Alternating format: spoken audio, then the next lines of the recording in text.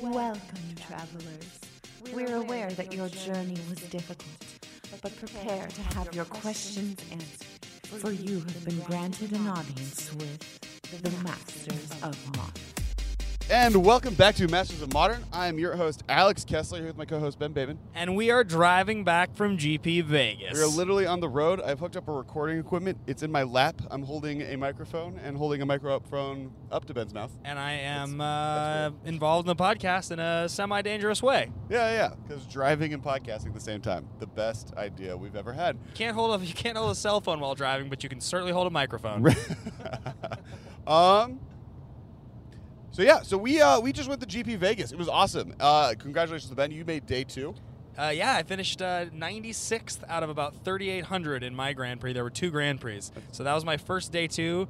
And as well as my first day 2, my first deep Grand Prix finish in the top 3% of a tournament. So I felt pretty good about that. Yeah, so for everyone who doesn't know, the way the GP was breaking out, it was so incomprehensibly large at almost 9,000 players that they had to split it into 2 separate GPs. There was the Planeswalker Origins cards that were kind of basically a blind advertisement for the next set, Magic Origins, and then there was the Modern Masters Legends side of the room, which was all the different legendary creatures and mythics from the most recent, or from Modern Masters. He's talking about the banners that were hanging above each section to denote which of the 2 GPs. You said cards. Right. There were no cards from Origins. Yeah. And on top of that, though, each section, each GP was also separated into a bunch of little miniature small GPs. You were in Gideon, and I was in V-Click, and there was someone. Yeah, there were sealed flights that were 1,000 people each.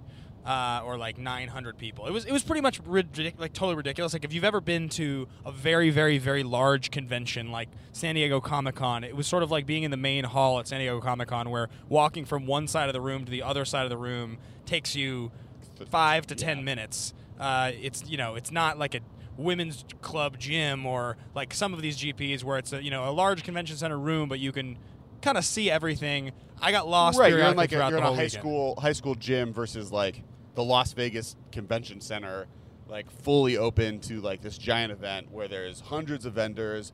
I got a bunch of cards signed. I got my brainstorms and my Thoughtseize signed by the original artists. There were 12 original artists, or I think there were 30 original artists at the event. There was no dead space. Is the other crazy thing? The whole entire ballroom was full of vendors and there's all kinds. It was a pretty insane event. Definitely was very worth going. We had a really good time.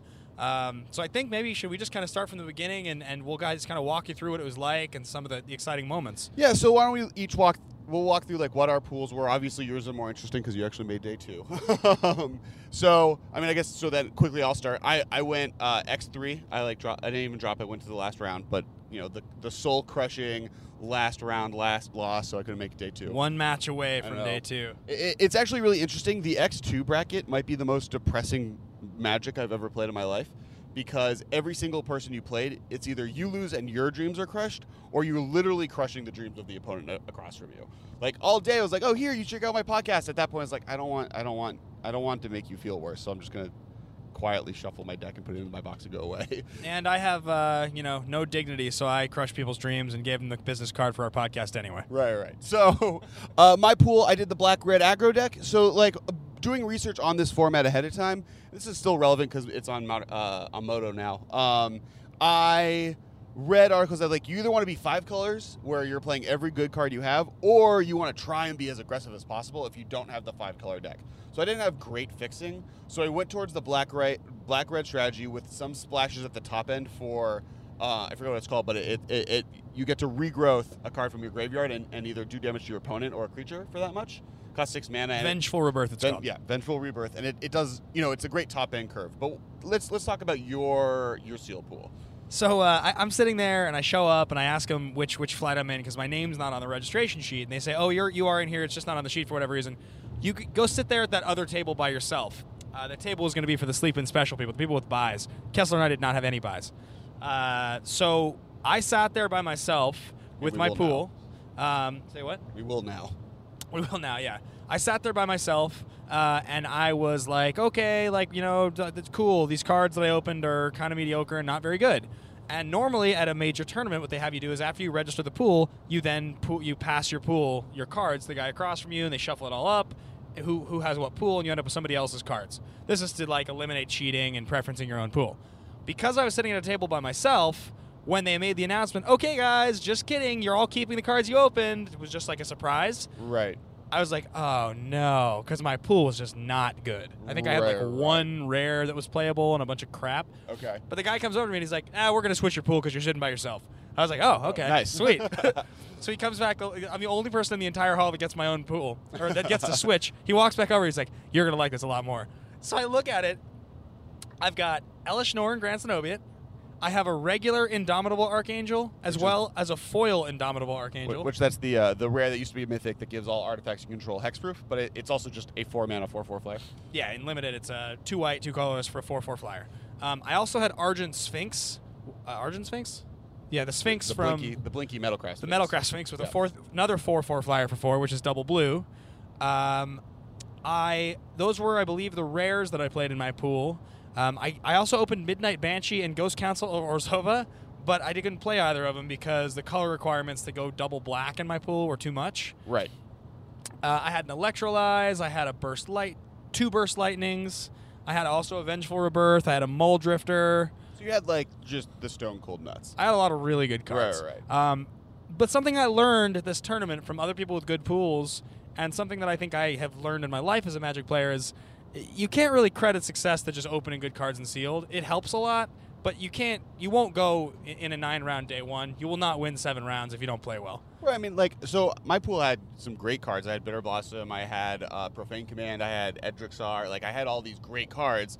I didn't get to day 2, so like a great pool does not necessarily mean a great finish. 6-3 is pretty good. 6-3, you were a match away. Yeah. I know. I mean, I think I did well, but I'm saying, like, in general, it's not a guarantee. And I played people with way better pools that I stomped over, and I played people with way worse pools that beat me.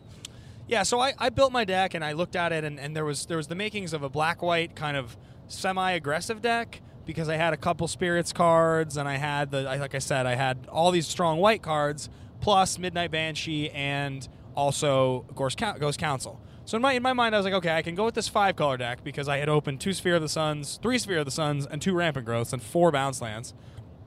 I was like, I can go with this big, slow 5-color deck with lots of removal and bombs, or I can try to do this black-white deck, because realistically, the black-white deck could still play a bunch of sweet cards. It just wouldn't have been quite as powerful.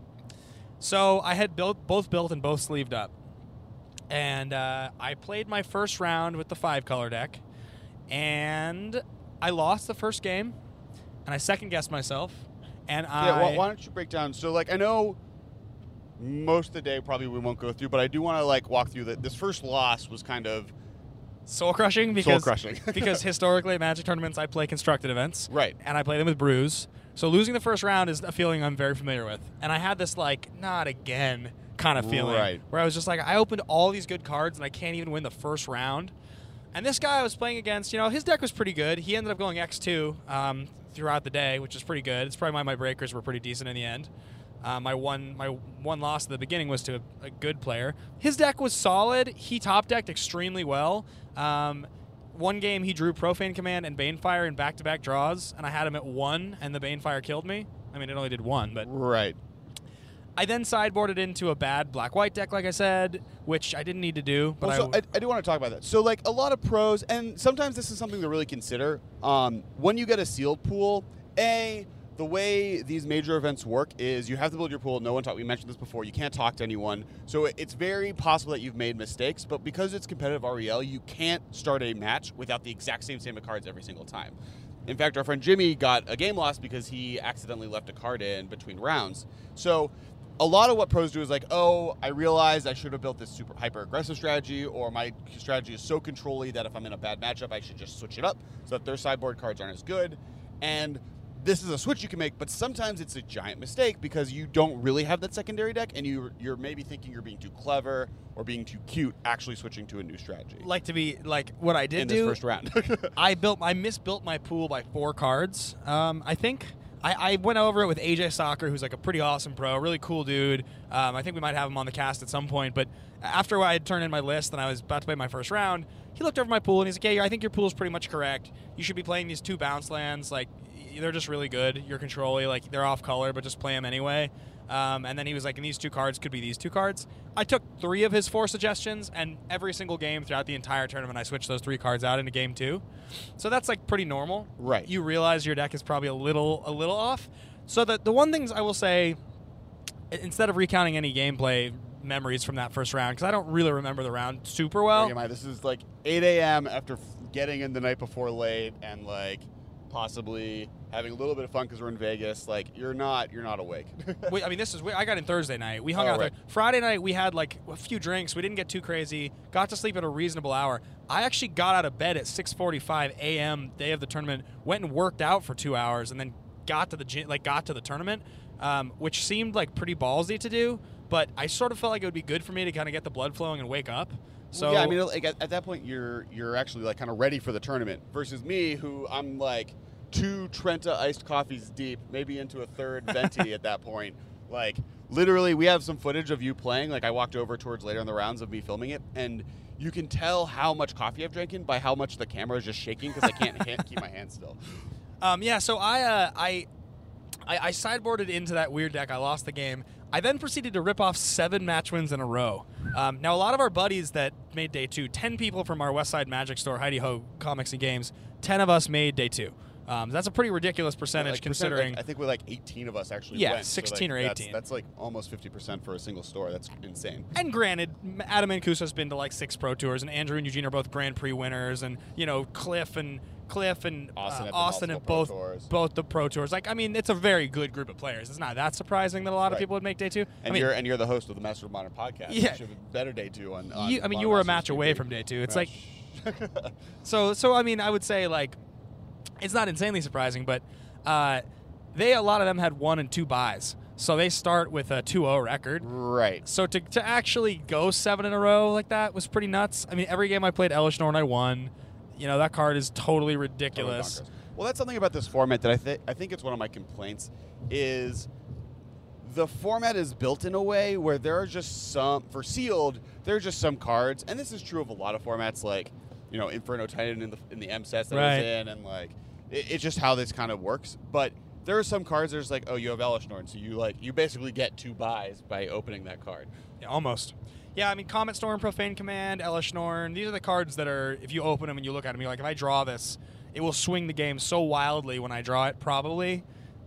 You can come back from, I would say, yeah, each of those has the capabilities of completely swinging a game, like, completely. I mean, with Profane, you can get back your best thing they've already killed, kill their best thing, or, like, attack them, they take the damage, kill their best thing, and then drain life them. Right. Like, it's pretty bananas what you can do. It's same with Comet Storm. You can wipe their whole board or Elishnorn. Yeah, I mean, like there like of my 3 losses, one was to Mana Screw, one was to me being dumb and too much coffee and too late in the night. But like one to film was just like, oh, they cast Karn every turn on turn 4. Oh yeah, Karn. He's another card that if you open him and you cast him, can't beat that card. Very hard, very hard to win. So you went undefeated for 7 more rounds. Right. And then after, and there was a couple like pretty interesting rounds. There was a few things I noticed. So one thing I will point out, guys, is if you're someone who really enjoys playing Magic, and you say you play a lot of Constructed, and maybe you draft with your friends some, and maybe you even do some sealed events, there's a massive difference between that and then sitting down with a new set and expecting to be able to make the right build right at first and know how to play it right away. Because I was surprised at how rusty I felt that first round.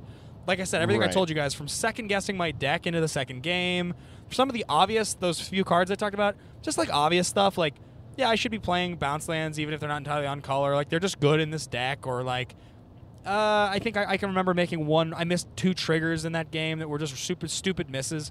I really definitely needed a game to warm up. Well, and I also think, so something that you kind of benefit from is the era that Modern Masters comes from is, like, you were playing through that whole era. So, like, I definitely started in Zendikar, and I do think I know some of this format a little bit better because 2 new sets that I started playing with were in the format. versus last time where it was like a completely fresh slew of cards, and I only know them from constructed play. Sure. But with this one, like, you played in a lot of these limited environments, and that has to have helped, like, knowing, like, oh, this is why Graft is good. This is how these cards interact with each other. Yeah, I remember Ravnica very well. Time Spiral I know really well. Lorwyn Morningtide I played a lot of. My like heyday in terms of like when I was first most obsessed with Magic. And your most limited play. Yeah, I played a ton of Lorwyn Morningtide, Shadowmoor Eventide. I played a tremendous amount of. So and then actually the I played a lot of New Phyrexia. Right. Besieged and a lot of New Phyrexia. So yeah, I definitely knew the cards well, but I had really, really good cards. So I made it to that last round, and there was only one round. The 9th round of the day was the only round that I legitimately felt like I lost fair and square. Like, when I have footage of, this is the one I had footage where my hands were shaking, but like the guy basically had your deck, but with slightly better, like slightly more rares on color that he was playing. He had the same White Angel. He had like just Humble Magnets, a lot of arrests. Yeah, he just had a really, really, really good blue-white artifact deck with great disruption, counter spells, aggressive creatures, the right curve. Just the kind of thing that... There's a reason he's X1 also. Like, the other thing is, like, every single round you go undefeated, every single round becomes more difficult. Like, one of the things I did notice at this GP, and I think one of the reasons it was so easy to, like, do well in the beginning, if you got lucky, is, like, the field is much looser than a normal Grand Prix. Right. Because, like, there is a ton of people that are just playing in this event because it's the biggest event of all time. And they're not generally GP grinders. They're just like, okay, it's time for me. I just want to come hang out and have fun playing Mario Masters at a GP. And so, like, it's a lot easier on day one to kind of get through it. There's also a lot of little things, guys. Like, for instance, if you're a Moto player, there's a few things that happen throughout the weekend. Like, you played Narcolepsy on someone's creature. It's your responsibility to tap that creature during upkeep. And if you're on Moto, it gives you a prompt. But in person, in real life Magic, you have to know to do that. And I saw a lot of stuff happen. It's just little things like that where, you know, a good player is going to catch it. Might swing the game if they miss it. But I finished the first day. You know, X2 felt really good about it. Went and got, you know, a good amount of sleep. Woke up, worked out again the next morning just to kind of repeat the cycle. It showed up. I slept in. Yeah. So the way day 2 works is they shrink it down. Of the 3,800 people in day 1, 379, I think, or right per pot. So there was 700 and X some amount, like 8 maybe players in day 2. Which, mind you, GP San Diego, the one we went to a couple of years back, had less players in day 1 than this GP had in day 2. Yeah, I mean, pretty just totally insane the size of this thing, and about 10% of day 1 makes day 2. So you show up, they put you into a draft pod. You're going to draft twice with 3 rounds each draft, and then if you make it to top 8, you get a top 8 draft. And obviously Modern Masters is a money set, so it's definitely exciting to be, you know, getting 3 free or 2 free Modern Masters drafts. But you want to win. And I've never made day 2 of a Grand Prix, and it's draft, and I've drafted this about 5 times, so I didn't really know exactly what to expect, but I assumed that the competition was going to be pretty tough. There were some sweet players in my pod. You know, our friend Eugene, who's been on the pod before, you know, Grand Prix winner. He was in my, you know, day 2 of my side. Patrick Chapin, Paul Rietzel, Paulo Vitor Di Damarosa. I think Reed Duke may have been in there. So there was definitely some good players. Paul Cheon, Dave Williams. I think they were all in my side. Right. So anyway, my first draft, I show up to no pros. I didn't recognize anybody. You know, I wasn't super intimidated. I knew I didn't want to draft blue. Blue is a color that in this format is like not that sweet. It has some good synergies. The multicolor blue strategies are good, but I like blue either in the artifact deck or as a third color. Exactly. Like if you like, we were talking the night before, like doing draft strategies, and we definitely were on board with, like, it's almost worth it to pass Cryptic Command or V-Click because you put your opponent in blue. But if you have Cryptic Command, then you just want to go really hard into the artifact theme because it's the only good blue aggressive deck, and it's the only one that really will capitalize on what Cryptic Command's doing for you. Yeah, I believe what I did is I knew that the 5-color green strategy is good. Domain. Everybody kind of knew that. And everybody knows that the Spirit strategy, the Black-White Spirit strategy, is sort of the one that if you can get it, if you can get the right cards for it, it's very, very, very hard to lose because you just have so much. Your long game is great. Your inevitability is fantastic. So I took green and white cards early. I think I took a Rest first pick. I may have taken a Scatter the Seeds or Kozilek's Predator or something like that second pick, because I was like, okay, I like the green-white token strategy a lot. I got a Sunlance. I was passing blue cards. I passed a bunch of Water Servants, and like fourth or fifth pack, I remember passing a Plaxcaster Frogling. No, not Plaxcaster. I'm sorry. Lore Scale Codal. That's the 1 green, 1 blue, 1 colorless 2/2 that whenever you draw a card, put a +1/+1 counter on him. Which I found has been pretty bad in the format when I've played it. Because I've had one at least 3 times, and like every single time I'm like, oh, this does nothing. I sat it out every game. It's a powerful card. It's not a card you're going to take like 4th overall unless you know your strategy. It's really good in the Graph deck because it's obviously a fat creature that can fly and be protected because it gets counters on it. But I passed it because I didn't want to be in those colors, and I was already in green-white. So then I end up opening Plaxcaster Frogling in like the 7th or 8th pack, or it was passed to me in the 7th or 8th pack. Now, Plaxcaster Frogling, for those that don't remember, is a card from Ravnica block, and it's a high skill level card to play. It's pretty good, though. It's really good. It's 1 green, 1 blue, 1 colorless for a Graft creature that comes into play with 3 +1/+1 counters. So it's 3/3 for 3. His ability is 2 colorless mana, target creature with a +1/+1 counter on it gains Shroud until end of turn. In a Graph deck, it's incredibly difficult to kill your creatures if you have him on board.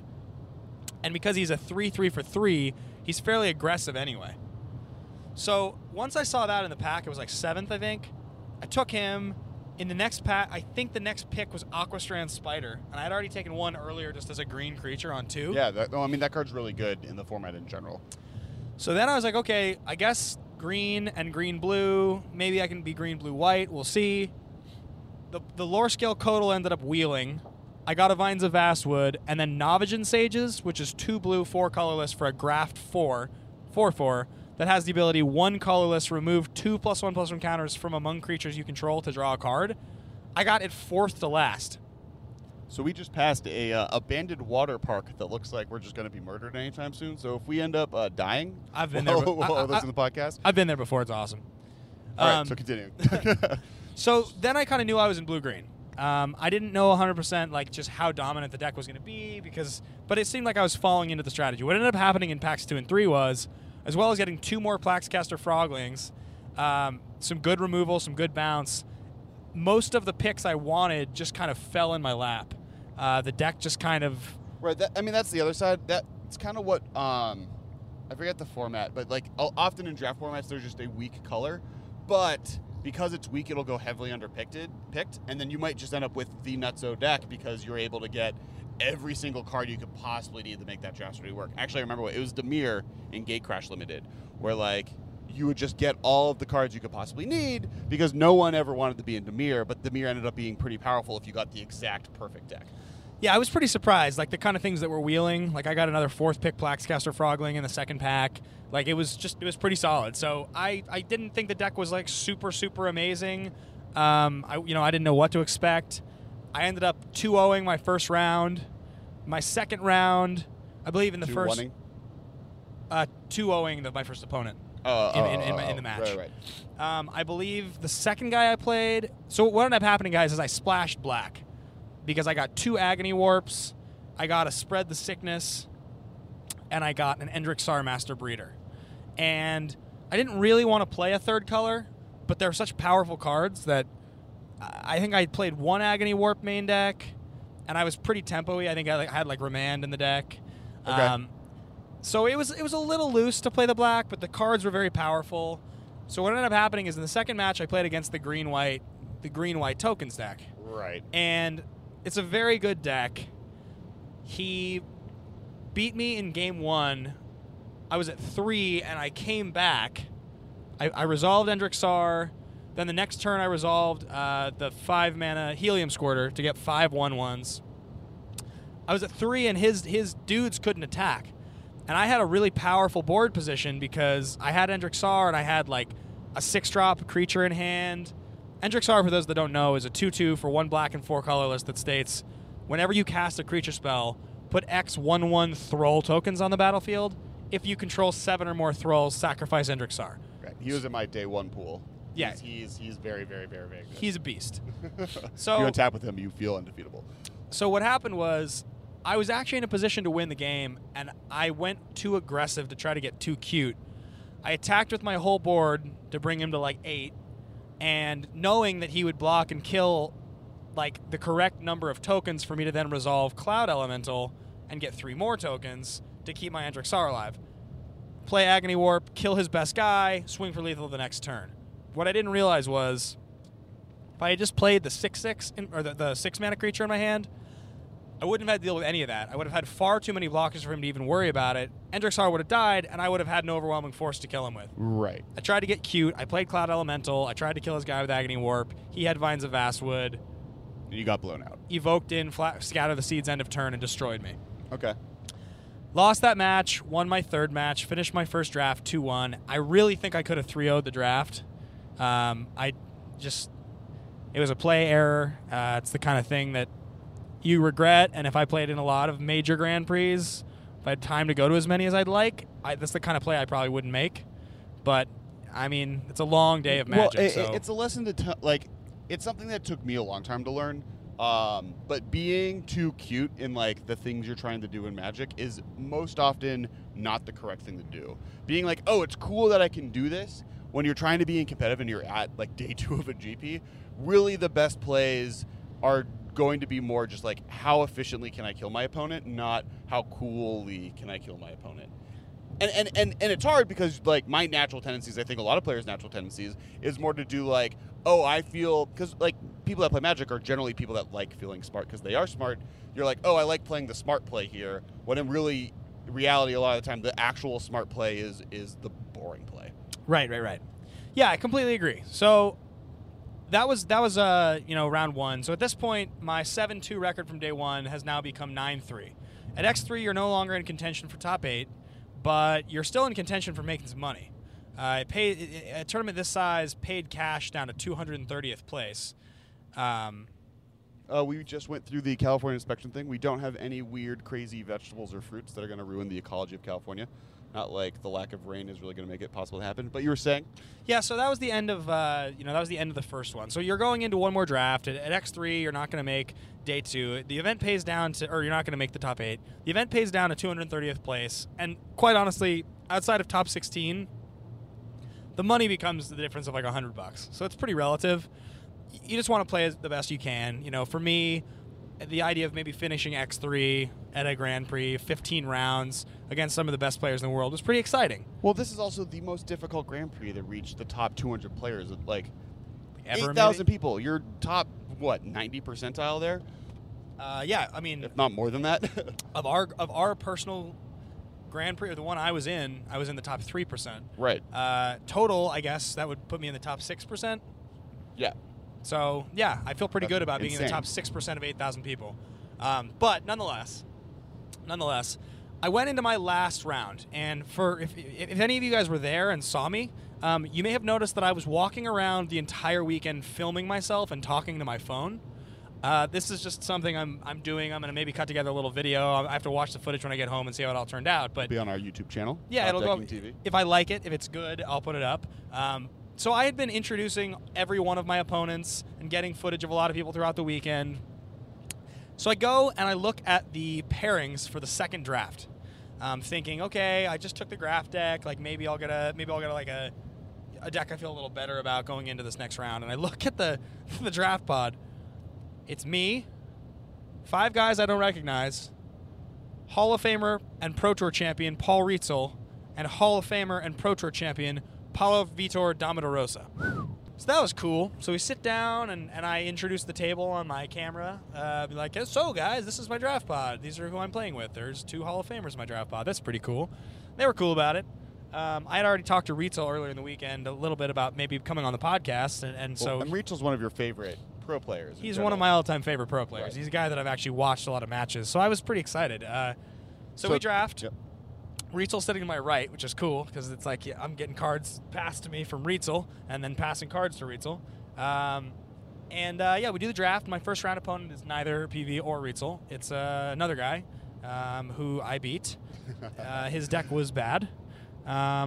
If you're listening, we're sorry, but you made day 2, Yeah. round 3 of GP, so great job. Oh, I should talk about the deck that I drafted. Yeah, that would be nice. Same but thing. before you go, Yeah. so continuing the haunted tour of our trip in the middle of the desert, we left the haunted water park and now are literally at the road Ghost Town. This is it, literally the town of Ghost Town. It's really weird. I've driven through it before, like driven around. Yep, It's very So odd. I still think my favorite exit on this drive is the XXYZZ, which is like literally a town that exists and it's just the last letters of the alphabet. XXYZZ. Yep. It's just the letters they couldn't figure out to use. Right. It's like, we need a town and okay. All right. Now back to what you're drafting. So same deal. I didn't want to draft blue. I knew that the graph deck was good. Same thing happens where I take off color cards to start the draft, and I end up just like I want to say I took Burst Lightning high, then I took Arrest again, second pick, and then I took Electrolyze, and then I got Smoke Braider passed to me, and I was like, I wonder if with a Burst Lightning and an Electrolyze, should I take the Smoke Braider and see what happens? Because I was passing, powerful blue cards, but I was like, I wonder if I Right. start cutting red and red-blue cards, if I see any good ones. Well, getting blue cards late seems to be pretty easy based off of the fact that most people are like literally told do not be playing blue. Right. So like the red is the color you want to cut if you're going to try going the blue-red elemental list. So kind of I'd archetype? never drafted it. The Blue Red Elementals list, for any of you guys that don't know, is far and away, if you get it, the most explosive list you can get in Modern. Even in Modern Masters, even more so than Affinity. Affinity is very powerful. More and than very, black-red even, you think? Oh, yeah. Because Elementals, because of what Smoke Braider does in terms of mana efficiency with the deck, it's so bananas. So Smoke Braider, for those who don't know, is 1 red, 1 colorless for a 1/1 elemental that states tap, add 2 mana in any combination of colors to your mana pool, spend this mana only to cast elemental spells or activate abilities of elementals. It's like the most disgusting mana creature in the world if you get the right deck. And completely unplayable if you don't get the right deck. Exactly. It's a 1/1 for 2. So it's swingy. All right, continue. So it's like totally my kind of card. Yeah. So I took Smoke Braider, then I was passed another Smoke Braider, and as the draft went on, the cards just kept wheeling. I ended up getting 4 Smoke Braiders. I ended up getting 2 Soulbright Flamekin, which is the 1 red, 1 colorless 2/1, who has a 2 mana colorless ability. Target creature gains trample at the end of turn. If this is the 3rd time this ability has resolved, add 8 mana to your mana pool. So simultaneously, you can trample your whole team and turn 6 into 8. Smoke Braider can activate that ability. Would you say that Smoke Braider is your red Grand Architect? Yes. I've always loved that card. I have like 19 of them sitting in my collection in LA because it's one of the few commons I refuse to throw away. Okay, so it sounds like you've finished the draft and somehow have lucked into, like, both drafts you shouldn't draft blue, but I'm going to draft blue because, like, it's pretty open in these formats, and you've gone kind of the nuts elemental deck. How did the rest of the Matches go? So the first match I played against a guy that took a really, really slow artifact deck. Okay. And it was like an artifact blue, white, black deck, I think. Like tumble magnets and yeah, other, like, kind of he had like charge counter based. He had like Flare Husk, Cathodians, the 2/2 flyer for 4, Fairy Mechanist who checks the top 3 cards for an artifact, puts it in your hand. Okay. Shout out to anyone in Barstow. We're currently passing you right now. His deck was just slow. My deck was so fast that, like, I mean, to give you guys a sense of like some of the hands and things you can do, there was a turn mid-game in that game where I had 2 Smoke Braiders, 1 of the Soulbright Flamekin, that's the 2 mana accelerant trample thing, the Lord, and then 1 Inner Flame Igniter, the 2/2 that can +1/+0 your team for 3. Right. I was able to tap my Smoke Braiders and 2 mana to make all of my 3 attacking elementals into tramplers, then take that 8 mana and add 1 more and dump that 9 into the Inner Flame Igniter's ability to give my whole team +3/+0 in first strike. So now instead of a couple of 3/2s, I'm attacking with 3 6/3 and 5/2 first strike tramplers. He had just played a Precursor Golem, which was like his splashy rare, thinking he was going to be able to block. Okay. He was like, all block. I was like, okay, first strike, they all die, and I still do 9. Yeah. It was like pretty ridiculous. Like Right, you right. could just do absurd things. Like I had 2 mana leaks in the main deck. I mean, you can like turn 2 Smoke Braider, turn 3 actually hard cast Muldrifter, draw 2, have a 2/2 flyer, and still hold open leak, or like hold open snag, Vapor Snag, and Burst Lightning, which I did like several times. I mean, just really powerful. Right. So I was too fast for him. I 2-0'd him. The next match, I played against the black-red aggressive, like, Bloodthirst deck. Okay. Those games were the closest, most exciting games I played the whole weekend. It was his Jean-Paul Mouton, I think was his name. He was from Germany. He didn't speak a lot of English. He was a really nice guy. These matches were incredibly close. Because the guy was a foreigner and didn't speak a great deal of English, and because he was just very, very focused, he had a poker face like few players I've ever played, where I literally, until the final moment, thought that he had me every game. Going into my 15th round of the day, last round of Magic, against none other than Paul Rietzel. One of my favorite Magic players, the last round of day 2 of my first day 2 of a Grand Prix against one of my favorite players. So Rietzel, we sat down, and I was pretty excited. You know, I introduced him on camera and everything like that, and he was totally cool about it. He basically was like, first thing he said was, how important are these pro points to you? And I was like, well, I mean, I don't go to enough of these events that the pro points are a huge deal to me. I want to do the best I can, and I'd like to make as much money as possible.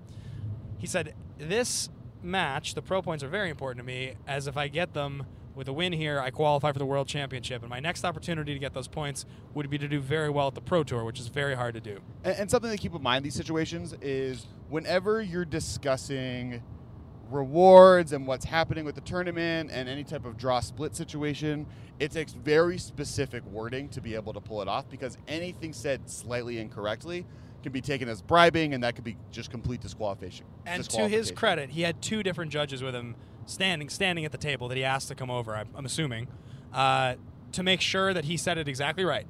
And I said, look, can you speak off record or talk about someone else's situation to tell me what you're really asking here? Because if you want to split, like, he was like, until we've agreed on a prize split, there's nothing that can be discussed as far as concessions or match results. There is no conversation that can be had, and I have to be very careful about what I say and how I say it. And I was like, look, man, I'll be honest with you. I don't care. I want to play you a real game of Magic.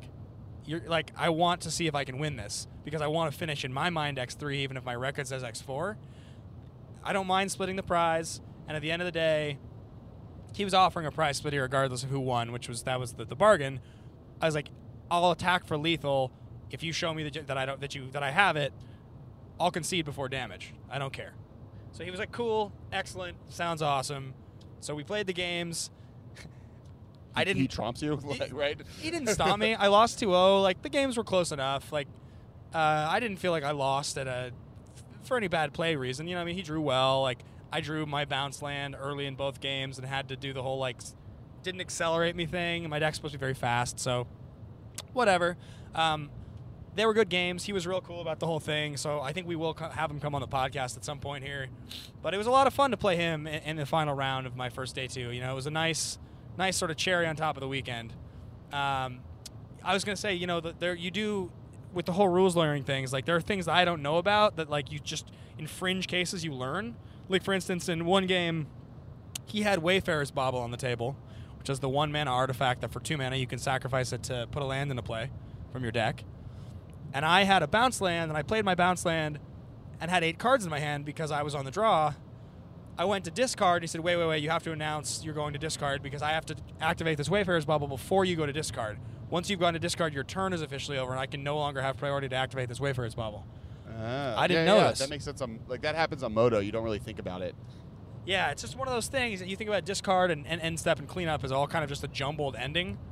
You just there's definitely a very distinctive step-by-step process. So that's cool. Like, obviously around a really good player who knows little tiny things like that. Because if he had done it otherwise, I wouldn't have noticed. But anyway, it was a great ending to the tournament. You know, I ended up getting 96th out of 3,800. Felt really good about it. I think I got 1 pro point. I'm pretty sure.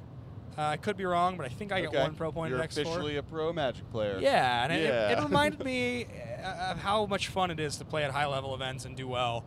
And I mean, doing really well at high-level events is not something I have experience with, but playing at high-level events competitively and wanting to do well and really going into it with that attitude that you're going to do well, it was something I haven't really gone into in a little while. And a couple years really hard. Most of the Magic I've played in the last couple years has been off-site testing, some local stuff. Like Kessler and I have played a lot of Magic, But really, traveling to a big event like this is not something I've had the time for in the last couple of years as much as I'd like to. So I think this might kind of inspire me to do more of it. More of it going forward, or try to make the time for it. So, if you could have done one thing differently this trip, what one thing would you do differently? Probably not lose those 2 matches, X2 and top 8. Don't do the crazy, wacky sideboard plan in game 1?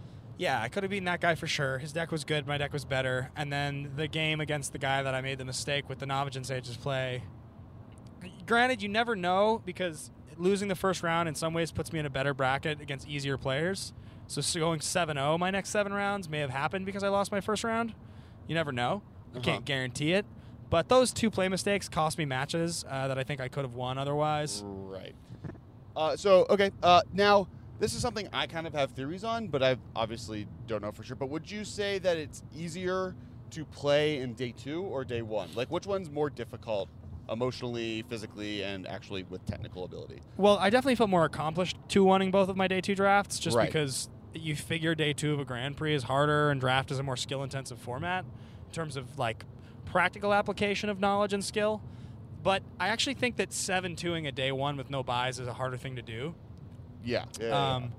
So I think Like, that even though day 2 you're playing against high-level pro players and every single thing is very competitive, like, you're there already. There's no like you get 2 different drafts. So if maybe your first draft doesn't go amazingly, you can go into the next one. Where like a GP at 8 in the morning, day 1, you have to decide on the seal deck that's going to carry you for 9 rounds of play. The whole and day. go undefeated. yeah, the tough thing about sealed is that you can be 5-2 and feel really good about yourself. You get that loss in the 8th round and go to 6-3, and it's like, God, all of that? Yep. All of that? My day's going to end now? And you win that last round, you know? Like Now- it's almost better to scrub out 0-3 than to go 5-0 and then just lose your last 3 matches, because at least the other way you have the day to do side events. Yeah, it's definitely pretty tough. Otherwise, GP Vegas, though, was a really great event. I mean, the Command Zone guys, Jimmy and Josh, they held this awesome event on Thursday night. They got like 90-plus people together, listeners and players, and they got food and drinks, and everybody was playing Magic. They ran all these conspiracy drafts. It was really cool. We met a bunch of people who listen to both podcasts. If you're listening now and we met you, I met some awesome fans, like really smart Magic players, super fun to talk to. Yeah, same. It really kind of warmed my heart to know that there were people that were listening to us. I mean, we see the numbers obviously, but to meet Actually interacting with you guys for, like, it's really cool to actually meet some of you guys in person versus just like blindly hoping someone's enjoying what we're doing. Yeah, it's a whole different experience. I played some actual games of Modern with some people. It was definitely a lot of fun. People, like a couple of you guys actually like joked around with me and referenced Spellskite and Grand Architect. Like that was awesome.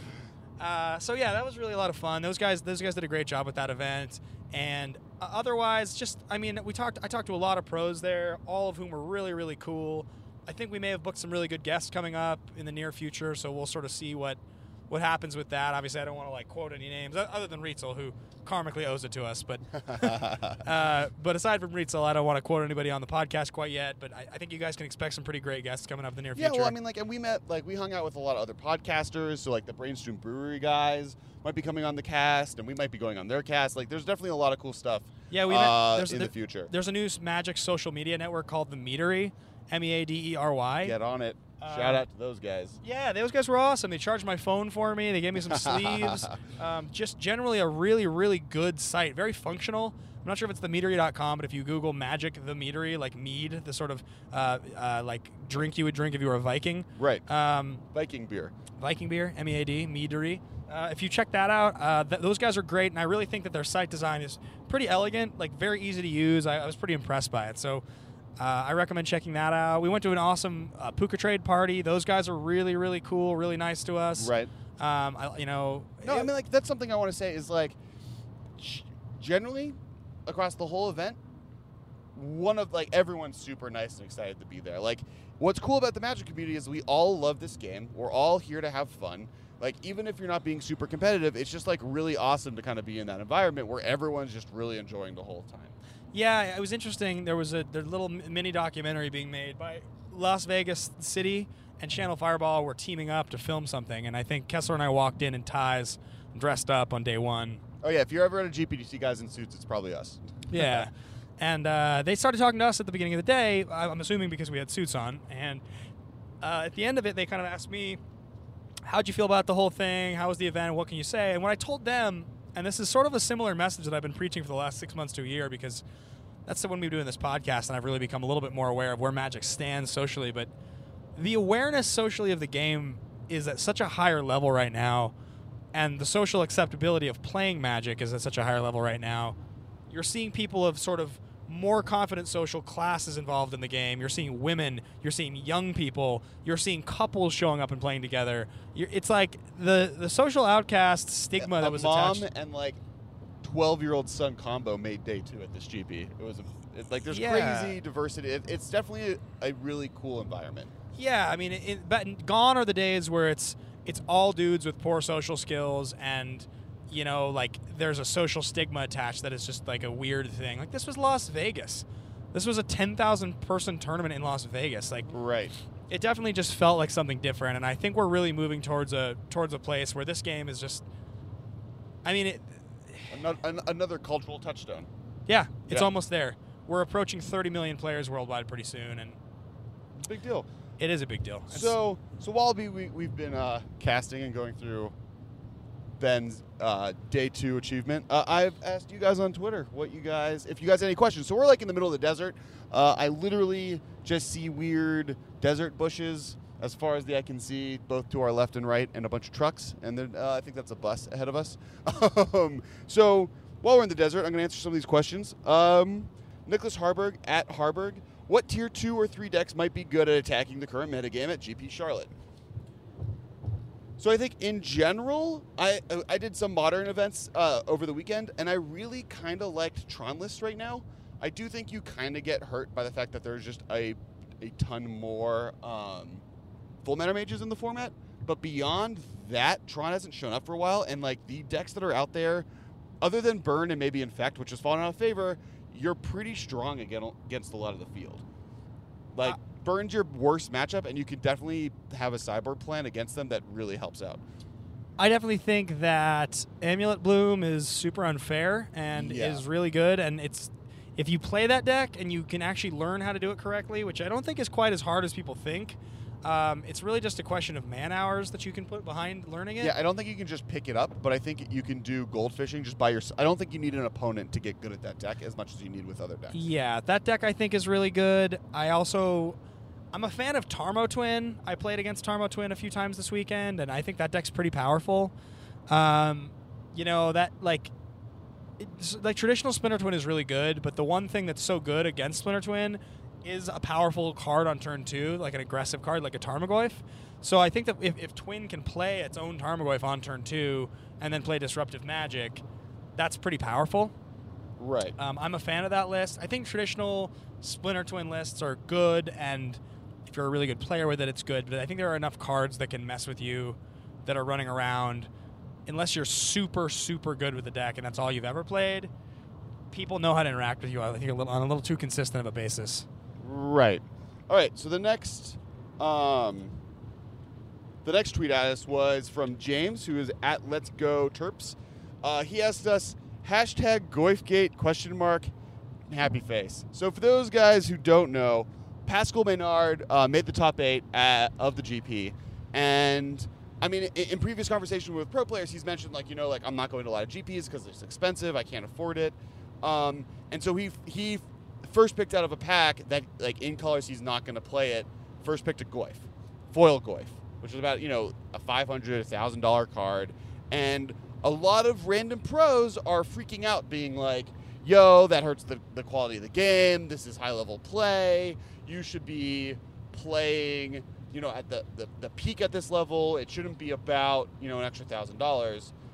And now the internet. I don't think foil Goyf is $1,000. I think it's like $400. Right. Well, that's what the people on the Twitterverse are saying. So, I mean, I personally think if you that's a lot of money. Even $500 is a lot of money. If you're already in a point where you can't pick it, I don't belittle him for picking the Goyf. Absolutely not. I mean, look, the difference between at those high-level tournaments, what did I just say when I was talking about my drafts? My first pick in almost every pack was not a card I ended up playing. I played Mole Drifter. I didn't play Arrest. I mean, like Pack 2 in my second draft, I first picked a Wrecking Ball, which I ended up only splashing in one game against Rietzel. Didn't even win the game.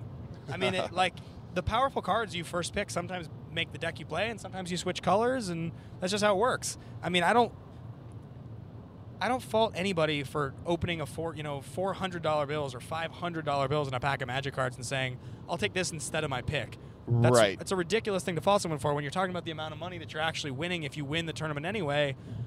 If you win the tournament first place, it's $4,000. I think 5 through 8, it's $1,000. When Tarmogoyf is worth almost as much money as you're going to make for 5th through 8th place, I'll take Tarmogoyf. Right. I'm not going to say that the people who are calling or are criticizing him are wrong here, because playing Magic at the high level is not about winning money for most people. True. If you're in it for money, you're in it for the wrong reasons. But I mean, I don't think anyone I think there's some debate over if it was the right pick or not. I don't think it was the right pick. It's obviously the wrong pick. In fact, at Wizards Norman tweeted at us, and his basic tweet was, "It's the wrong pick, but he has every right to draft what he wants, and the backlash against him is ridiculous." And I agree. I think it's so funny that this is even trending on Twitter right now. Goyf Gate. Everything's a gate now too, which is kind of ridiculous. Yeah. And the kind of movements behind hashtag gates are generally all ridiculous. Yeah, So totally. maybe we just need to move away from the hashtag gate idea. I would agree. I think there's always say with that. Ziggy Nix, who is at Ziggy Mondize, at the MMCast, top 10 silver bullet sideboard cards. Also be careful in Bat Country, my friends. We will. If bats attack this card, we're taking them down. Okay. Or at least we're taking them down with us. Top 100 silver bullet sideboard cards. Top 10, not 100. Top 10. 100, that'd be a long car ride.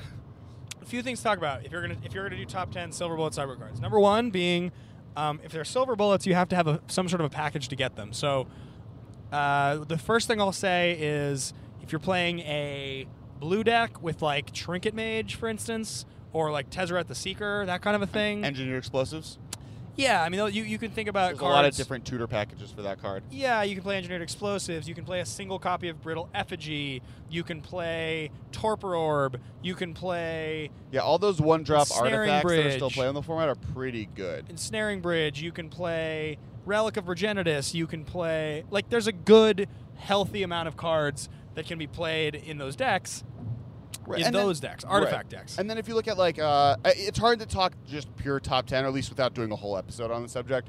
But if you look at Amulet Bloom, they played a lot of singleton, just big green creatures that are just vaguely slightly better in different situations, like Sigarda and Hornet Queen and Thragtusk, and that's because they have the green pact to be able to Primal Pact, Pact of Summoner's Pact. Summoner's Pact. And, because it kind of lets them to search out the right card they need at the right moment. There's just generally, what would be more interesting is actually even just the conversation of the top 10 cards that allow you to have the singleton kind of sideboard plan. So not necessarily the actual targets, but more like Fauna Shaman or Tezzeret or Trinket Mage or Teleria West. There's definitely a lot of cool cards that let you have those silver bullet packages. Yeah, all those cards are cards we love. I mean, yeah, Fauna Shaman's a great one, definitely. Obviously, Pod once before was banned. I mean, I think if you're looking for specific real targets, going for high level but very specific hate cards. So stuff like Malira, for instance, which if you're not playing the combo, but it just shuts down Infect. So having that in your sideboard as a one of, if you have a way to get it, great. Having stuff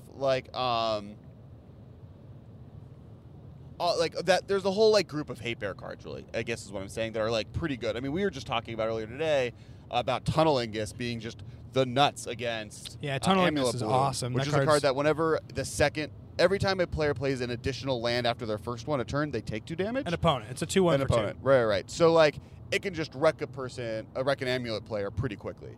Yeah, it's really, really good. That card's a great example. Another one you can talk about that is sort of silver bullety, that's way off the radar, and this is one, I don't know if any of you guys know this card or have ever thought about it. There's a card called Vidalcan Ethermage, and it's a tutor from Future Sight. Now, the card itself is 1 blue, 1 colorless for a 1/2 flash Vidalcan Wizard, I think, or Vidalcan Artificer or something like that. Okay.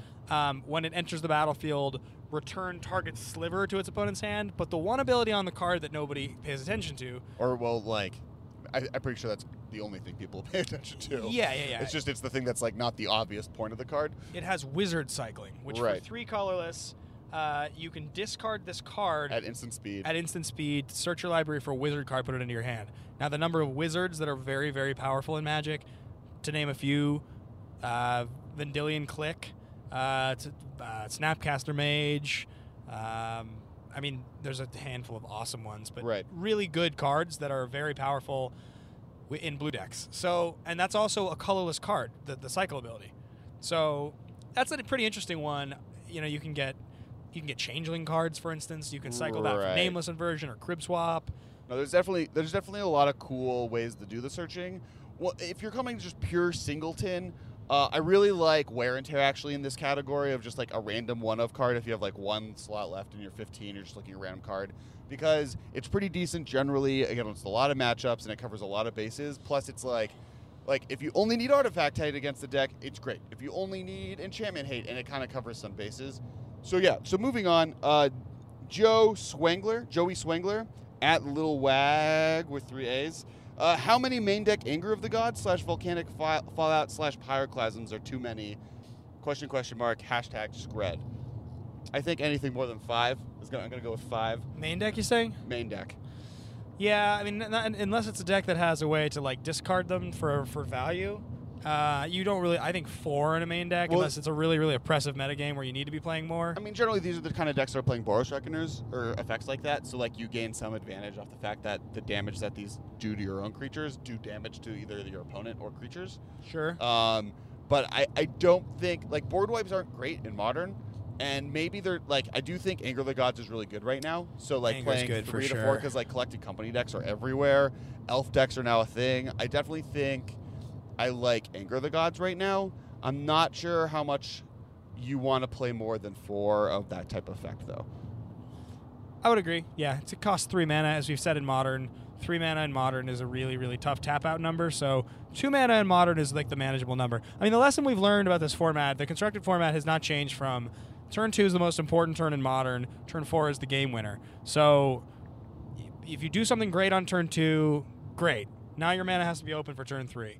If you're playing a strategy that's all in or aggressively linear, you have to win on turn 4, otherwise play a different deck. Well, and that's why generally Pyroclasm gets considered more for main decks, because it is the turn 2 drop. So you can play it on turn 4 as a 2 drop and then keep counter magic open or something along those lines.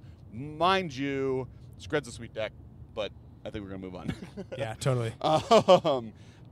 Sean Campbell at SCC Campbell 1118 was Ben able to convince Paul Rietzel to come on the show? Yes, Paul Rietzel is coming on the show. This is gonna be awesome. Yep. So hopefully that'll happen. Alex Ballou. Ben mentioned a brew while he chatted at GP Vegas that you guys chatted in GP Vegas that had Pack Rat. Let's hear the tech. Do we want to do that all right now, or do we want to wait for another episode? I think we have to save it for another episode. Yeah, We're already at almost 2 hours, I think. What? I don't think we can. Oh, sorry, never mind. That's not true. We're at like an hour 20. This brew that you mentioned that does play Pack Rat. I've been working on it for a while now. I've probably played something like 60 to 70 games. It's probably one of my favorite brews I've ever made, and I will share the tech.